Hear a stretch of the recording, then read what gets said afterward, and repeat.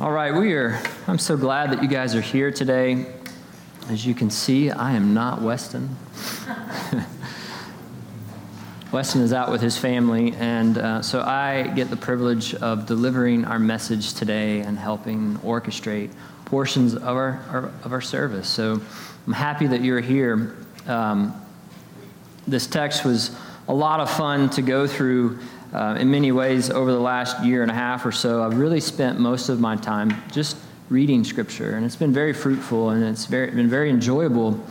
And so I haven't spent a whole lot of time really diving in and studying to the extent that I would do when I deliver a message like this. And so it was very fun. There's a lot of just fascinating things that really jump out to you. And at first read, this text was just kind of not general, but general. It didn't have any of those big classics that you see in the book of John. But as I began to dive through it and read it, it was such a beautiful text. So I hope that you'll see the beauty in the Scripture today.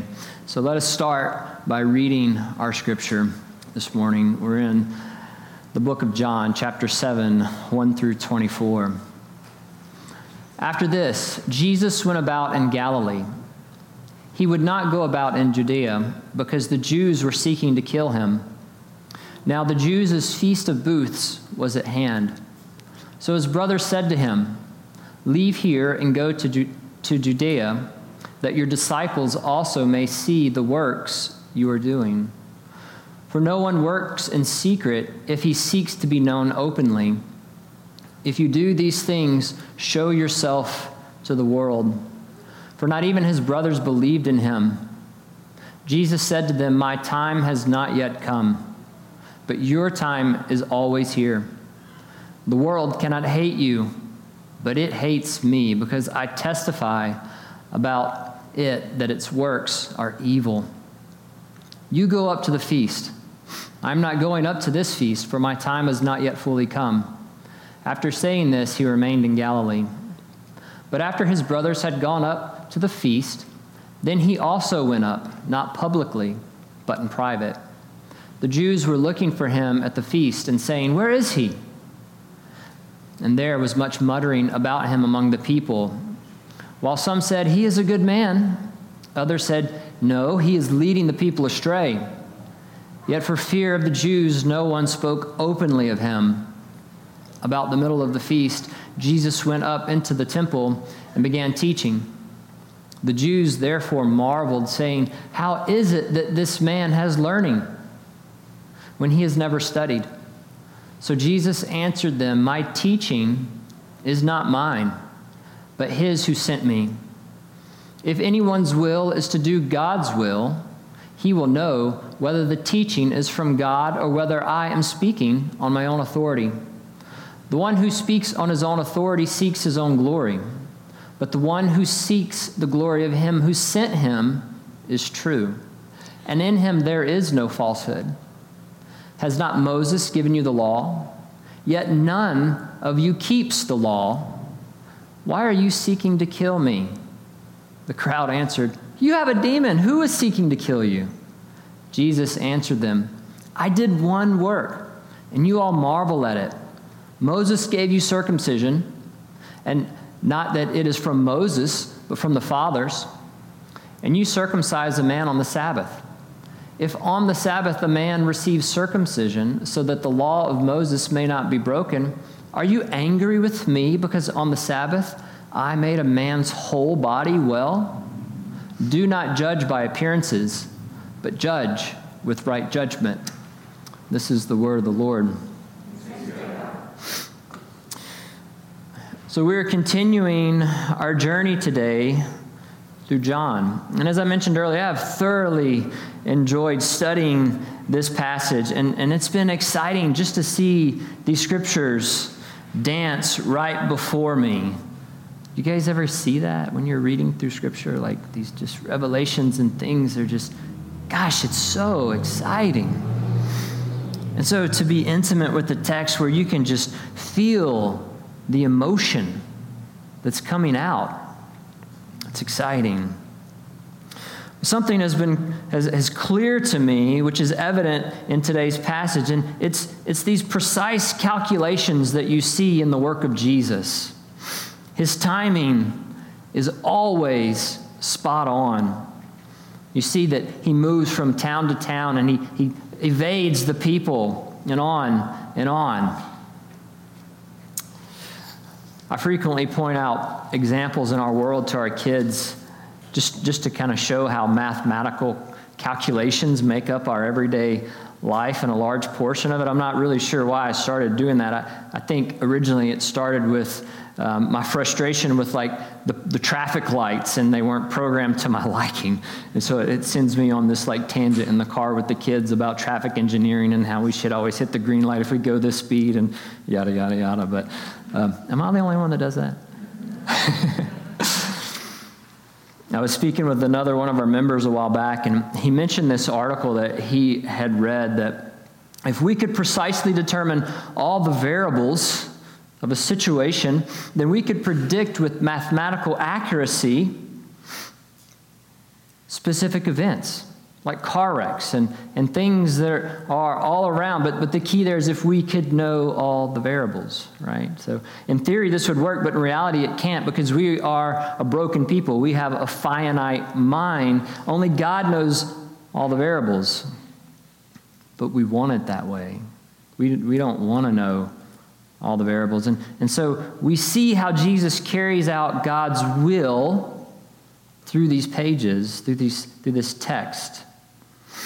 And it's a beautiful thing as we see God's plan just unfolding even in our story today. So just to recap some of the things that we've been talking about, Jesus has been living out his ministry. And John is telling this story, following the will of God the Father by teaching in the synagogues. He's been going around teaching. He's been feeding the masses. He's been healing the sick, which specifically includes healing a man on the Sabbath, which we see Jesus make a reference to in our text today. The people all around are beginning to wonder if this man really is the Messiah. Is this person from God? As we have continued, you can feel this just tension with the Jewish leaders who want to kill Jesus. But Jesus knows the calculation. He understands his time is coming, but continues to, again, successfully avoid this confrontation so as to keep at bay an early triumphal entry. So today in our passage, we again see this heightened tension among the Jewish leaders and Jesus. The previous 2 weeks, we saw Jesus, after feeding the 5,000, tell the crowds that they believed simply because they had their fill. And that's why they continue to seek him. That is, they're seeking that self-gain, that self-gratification. But Jesus knows the heart of men. Jesus then tells them that he is the bread of life, and they must eat his flesh and drink his blood in order to find eternal life and not die. Many of his disciples, when he said this, they turned from him. They said, "This is a hard saying. Who can follow this?" We know that Jesus did not mean this in a literal sense, but in a spiritual sense, the spiritual awakening. So this is evidence that one can have a form of belief that isn't a new birth type of belief. Remember earlier in John, in the interaction with Nicodemus, we talk about the new birth and how how God must intervene to awaken you spiritually through the new birth. That is, becoming a new creation by the work of God and the work of Christ. So if you're wondering how this can be, that someone could have some form of belief but then fall away from grace, I would say perhaps they've never fully experienced that grace. Because when you fully experience that grace of God, it is irresistible. And it just hasn't been granted to them to understand. So in many ways, I always go back to the parable of the sower when we talk about this idea of people having a superficial belief. I think it really puts a bow on that topic. And so if you remember that parable, it talks about seed being scattered. And we have seed that fell on the path that immediately the enemy came and snatched it, and they did not believe. We have the seed which fell on rocky soil, where those who heard the word at once received it with joy, but since they had no root, they last only a short time. Then we have that seed that fell among the thorns, which refers to someone who hears the word, but the worries of this life and the deceitfulness of wealth choke out the word, making it unfruitful. And then lastly, the seed that falls on the good soil is someone who hears the word and understands it. This is the one who has been born again. So all throughout John, we see this believing that isn't true belief. People follow because they ate their fill, or they marveled at the miracles being performed. They were not willing to truly pick up their cross and follow Jesus. They wanted to be mesmerized. They wanted their physical needs to be met. Last week, we saw Jesus interacting with the 12 who appear to have a genuine belief as they're still around after all these other disciples have left, after this hard teaching of drink my blood and eat my flesh. And in that moment, he explains what he meant by that. We also see this introduction to the 12 of Jesus, of Judas being a devil among them. He's going to betray Jesus. And so we see this tension continuing to rise, to increase as we move towards Jesus' arrest and his work on the cross. So today we pick up with this tension still on the rise, with Jesus' arrest nearing. But look at the story. As we read through the scripture, you can see those methodical moves of Jesus as he interacts with his brothers and strategically plans to go up to the Feast of Booths. And notice how one of the chief themes of today's text is people judging by appearances. Verse 24, it says, "Do not judge by appearances, but judge with right judgment." This is a cap on everything he just talks about. That's why he ended with that. And we're going to walk through some of that today. So all throughout our text today, it shows judgment by appearances. And guys, we are guilty of this, right? We do this. We judge a book by its cover. You know the cliche. Remember, the world judges by outward appearances, but God judges by inward appearances. That is, God, when he looks at us, what does he see? Does he see Christ's righteousness imputed to us when he looks within our hearts? If you are truly born again, he does. He sees Christ in you as the purpose of the cross. If you are doing the will of the Father, then your motives are pure. So I want to begin by walking through our text. We'll just go sections at a time, and I'll just kind of talk through some of this interaction. I'm going to back up our slides here just a bit, and we're going to look at 1 through 5. After this, Jesus went about in Galilee. He would not go about in Judea, because the Jews were seeking to kill him. Now the Jews' Feast of Booths was at hand, so his brother said to him, "Leave here and go to Judea, that your disciples also may see the works you are doing. For no one works in secret if he seeks to be known openly. If you do these things, show yourself to the world, for not even his brothers believed in him."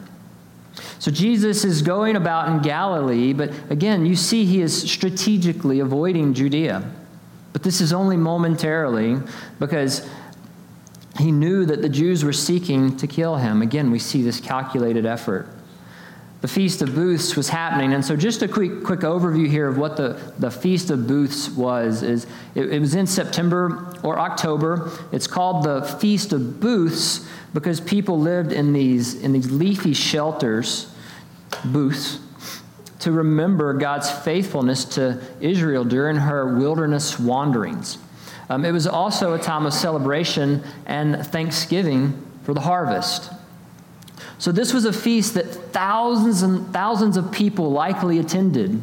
Jewish pilgrims from all over would be coming to take part in this event. So you can imagine the crowd that was coming to gather during this time. So that gives us some context as to why Jesus' brothers said what they did here. These verses show that even Jesus' half-brothers did not believe in him, not in the new birth sense that we talked about earlier, but perhaps in a superficial way we saw in previous portions of John. His brothers are essentially looking at him and saying, "Bro, you got thousands of people in Judea at this feast. Just imagine the public impact that you will have. Get up there and do your miracles. Go show yourself to everyone how great you are." His brothers are judging by appearances. They see an opportunity. But Jesus is not here to bring glory to himself, but to do the will of the Father. And in this moment, it was not for Jesus to go to the feast as his brothers had said. The brothers are essentially projecting onto Jesus what they themselves would do in this situation, seeking their own self-glory, their own self-gratification. They're looking through a worldly lens, not the will of the Father.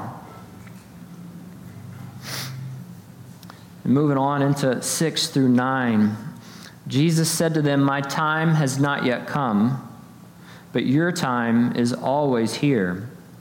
The world cannot hate you, but it hates me because I testify about it that its works are evil.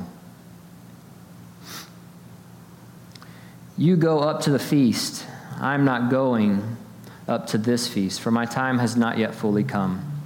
After this, he remained in Galilee.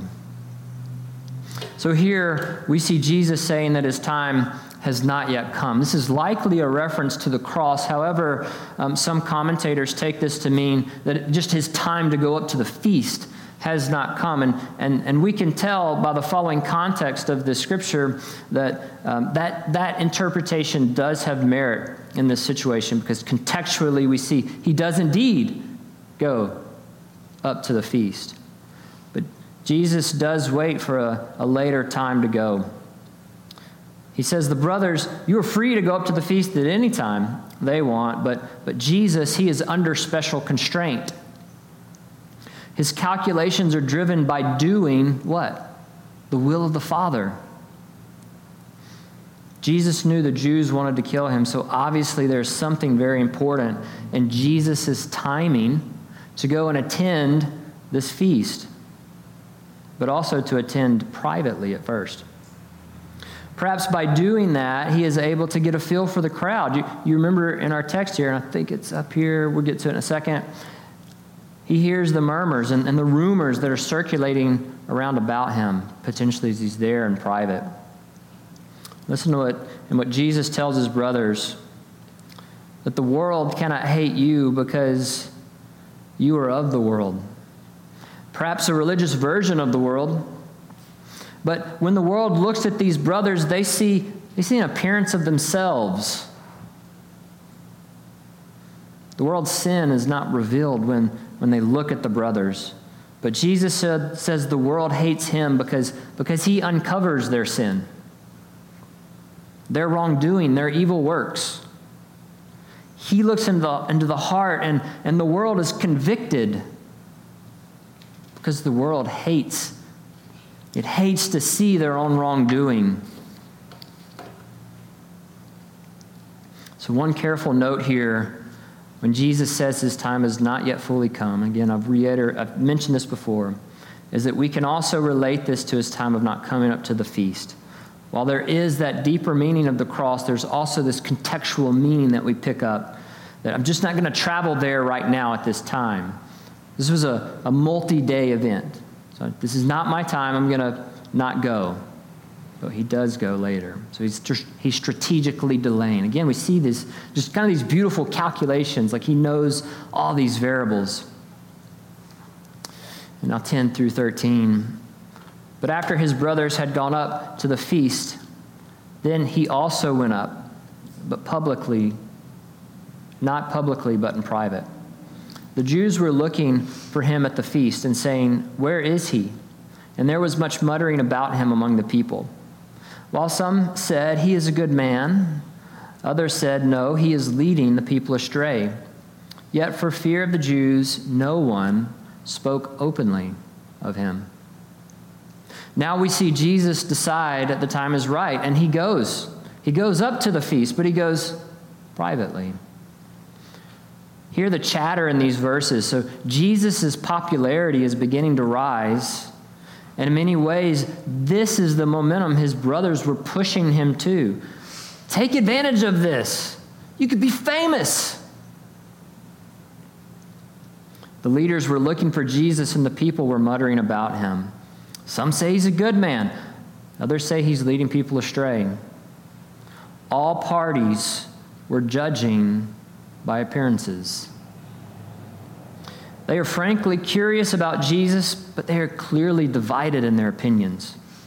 The key here is to note the stronghold that the Jewish leaders have on the people. They would not speak openly because what? They feared the repercussions of the Jews. Jesus had become a more important figure than the Jews wanted him to be. Jesus, being at the feast privately, would likely hear all these rumors and chatter about him. So you can feel just this tension in the room, at the feast, in the air. We're moving towards that climax of Jesus' arrest and crucifixion. Moving into 14 and 15. About the middle of the feast, Jesus went up into the temple and began teaching. The Jews therefore marveled, saying, "How is it that this man has learning when he has never studied?" So we see this strategic move again with Jesus. He waits some time for the feast to be underway before he even reveals himself and begins to teach in the synagogue. And look at what the people say. How is it that this man has learning when he has never studied? Again, this is judging by appearances, not with godly admiration. This is judging by appearances, not with godly admiration. They're saying, how can this man teach with such authority, yet he's never gone through one of our centers of learning? He's never learned from one of our famous rabbis. He hasn't gone through our system, yet he has such command and mastery of Scripture. How can this be? They are judging by appearances. That's why they're marveled. But again, this is not with a godly admiration. As we move into 16 through 18. So Jesus answered them, "My teaching is not mine, but his who sent me. If anyone's will is to do God's will, he will know whether the teaching is from God or whether I am speaking on my own authority. The one who speaks on his own authority seeks his own glory, but the one who seeks the glory of him who sent him is true, and in him there is no falsehood." This set of text is beautiful, so don't miss what Jesus is saying here. Jesus is obedient to the will of the Father. He does not go after his own will, but solely the will of God the Father. This is the very reason why Jesus' work is so astonishing. It is directly from God himself. He deflects self-glorification and points to God the Father and his glory through all of his efforts. Guys, how are we doing this in our own lives? How are we deflecting our own will, our own glory, and pointing people to the will of God. We have the ability through the power of the Spirit to discern the will of God and exercise that daily. What do your decisions look like on a daily basis? Am I vetting that against my will or against God's will? As you move through this life and you use God's will as that vetting piece, and you're doing the will of God, guys, people are going to hate you because they hated Jesus. We are not of this world. I frequently talk to my kids about how we are citizens of heaven, and we do things different than the world. There's things we don't watch. There's things we don't participate in. There's things we don't allow into our souls through the window of our soul, which is our eyes, because we are not of this world. Guys, the world they're gonna judge us by that outward appearance. And the world is going to be convicted by you. But know that God will give you perseverance to push forward as he brings others into the fold through your efforts. Moving on in our text today, verse 19. Has not Moses given you the law? Yet none of you keeps the law. Why do you seek to kill me? The crowds answered him, you have a demon. Who's seeking to kill you? Jesus answered them, I did one work, and you all marvel at it.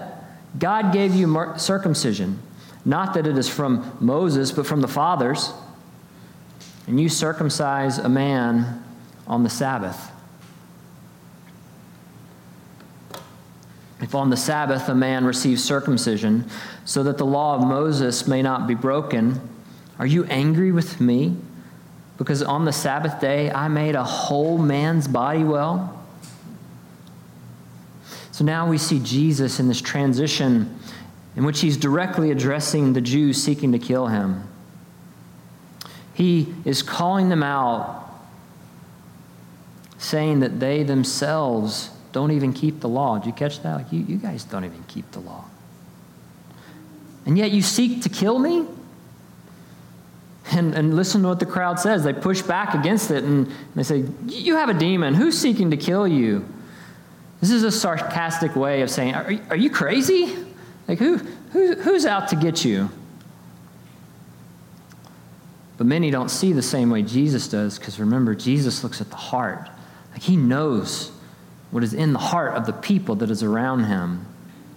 So he knows what is coming. He knows the variables.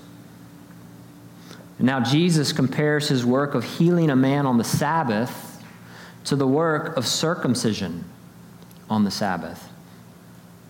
The act of circumcision in the law states that it should be done on the 8th day. So when a child is born, circumcision should occur on the 8th day. Well, if a child is born on the Sabbath, it creates a conundrum, because the 8th day is the next Sabbath, which is a day you shouldn't work. But yet they do work. They perform that circumcision in order that they may keep the law. But yet they're breaking the law of Sabbath. And so Jesus is pointing this out. So in order to not break the law of Moses, they break the law of the Sabbath, and they chose to circumcise the child. And then look at the irony and the symbolism behind circumcision. It's that it's viewed as a perfecting rite. It's one member of the body by this rite was perfected, and in some cases took place on the Sabbath. Again, hence breaking the law. And now Jesus is performing the same type of work and perfecting an entire body. So the point here is that you, Jewish leaders, even you break the law. No one can keep it. Everyone breaks it. Why are you angry with me? When I talk about like the scriptures dancing off the pages and like coming to life, like this is it. This is that little nugget that in there, I get excited. Go Jesus. Yeah. This is full. These little nuggets are full of Scripture. It's so much fun to dive into and to see God at work in the pages of Scriptures. I hope that you guys experience the same thing in your spiritual life, that as you read through Scripture, it just dances off the pages. If that is not the case for you, just read it. Just read it. Just stick it out. Push in, even if it's drudgery. It will not be the case because the Spirit of God is so good to take your soul and mold it and shape it, to transform it through its power into a new creation. And then lastly, verse 24 here says, do not judge by appearances, but judge with right judgment. So we see this continual theme of judging by appearances all throughout the pages of this text. It starts with the brothers who are not true believers yet, projecting what they would do on Jesus and telling him to seize the moment, take charge, and make yourself known to the world. Go be famous. But Jesus says, no, I'm here to do the will of the Father, not my own will. I don't seek my own self-glory, my own self-gratification. We see the crowds of people muttering about him, judging him by the visual works he does, not by the heart. Having a superficial belief in Jesus because they ultimately seek their own will and own glory and not the will of the Father. The people are judging by appearances, and Jesus is learning. That is his teaching. Jesus didn't sit under a Jewish rabbi to learn what he was teaching, but yet he taught as one with authority. And this just baffled the people. The Jewish leaders break the law of circumcision when it falls on the Sabbath, and yet they judge Jesus for healing an entire man's body on the Sabbath. Again, they are judging by appearances. And now Jesus says in verse 24, do not judge by appearances, but judge with right judgment. Guys, what is right judgment? In this context, what we're talking about is moral and theological discernment in the context of obedient faith. Obedient faith. While removing and running from self-righteous legalism. That's full of this. The Jewish people were full of just this self-righteous legalism. But walking in the will of the Father and not our own will gives us the ability to judge with godly admiration. So I want to just conclude with a few thoughts. Our personal will gets in the way of our relationship with Christ. It does, if we're being honest. What I want to do is not what I know that the Scriptures are telling me to do. I know what I need to do, but I don't do it. For us to truly know Jesus, our will must be to do God's will. Remember that the world will judge you by appearances. They will call out what they see. But if your will is to do God's will, then they will hate you. Embrace that. Prepare for that. Because their sin will be exposed. But together in unity as the church, we can persevere. We can be lights to the world without being of the world. And guys, the beauty here is that as you expose these sins of the world, people are going to take hold of that conviction. That's the Spirit quickening them and prompting them. And people are going to come to know Christ through these efforts. Not everyone. But it is a beautiful thing when people see their sin and their darkness and they repent from that and they turn from that. So embrace that. So my prayer for each of you is that you will have an appetite for doing the will of God the Father, an appetite. Just think of that word, an appetite, a craving. If I have an appetite for something, what do I got to do? I got to taste it to satisfy it, so that you would taste and see that the Lord is good. that you would taste and see that the Lord is good.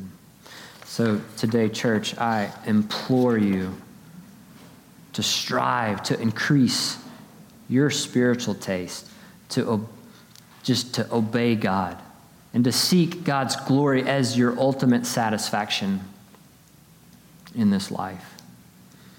That God be your ultimate satisfaction. Just a little inkling of what I mean by that. It's like I talk to people occasionally and they tell me what they think heaven's going to be like. And they say, well, in heaven, I'm going to get to go do this thing that I enjoy so much. I enjoy doing this and it brings me much pleasure. But the reality is like that thing, that hobby, whatever it may be, yes, it brings you pleasure, but God is actually the ultimate satisfaction and pleasure. And so I want us to erase those thoughts that heaven's going to be like this, because God is our ultimate satisfaction. And in his presence is going to bring so much more pleasure than anything that we can do here on this earth. So to increase your spiritual taste for God's glory, for his work, for his will, to do this, we seek God daily. You're in his word daily. Like if you want to improve something, if you love to see the glory of something come to fruition, what do? You seek it out. You participate in it. You study it. So we pray. You spend time with others who are like-minded, not just in the walls of this building, but outside the walls as well. And your conversations in all of life have gospel undertones, because your love for God overflows naturally in conversation with those around you. Guys, we won't do this to perfection. We won't. We are broken. But the world will look at you and hate you because they hated Jesus. They will constantly judge by appearances. So I just want us to stay strong together as we grow in our faith. Guys, we have like this message of Christ crucified, and it is a powerful, wonderful message that goes beyond this life into all of eternity. And why would we take this treasure and keep it for ourselves? Why would we not intimately get to know it and get to know Christ and his work on the cross and passionately share that with our neighbors? And be careful to hear me say, I'm not saying go emotionally all the time on this high, spreading the gospel, walking people through the Romans road. No, I'm talking about love the Lord your God with all your heart, mind, and soul, and love your neighbor as yourself. How has God called you to do that? Okay, great. Go do that now. Whatever that looks like for you, for your ministry. Scripture tells us that we have a ministry, the ministry of the saints. You have a work that God has called you to in a context of people who desperately need to hear the gospel. And going forth, following the will of the Father, you are equipped. Whether you think you're equipped or not, you can do it. Continue to surround yourself with people here, with the gospel, with the scriptures, with prayer, practicing spiritual disciplines. We can do this together. Let us pray. Father, we are so grateful today just to be able to come and gather and sing these songs that sing praise to you for who you are and, God, for what you have done. Your work on the cross that sometimes we even forget about, and the intensity of what's happening on the cross. Not just the physical pain, but the spiritual implications that take place on the cross that day. Remind us of that daily. And God, thank you for your scriptures. Thank you for allowing your scripture to be living and active to the point that it doesn't matter what we say, but as we read through scripture, like it awakens us. Thank you for that, Lord. May that be the case day in and day out as we study the scriptures, we store it in our hearts as it comes out in our conversations with other people, that they too may be awakened to your word and to your Son. It's in Christ's name we pray.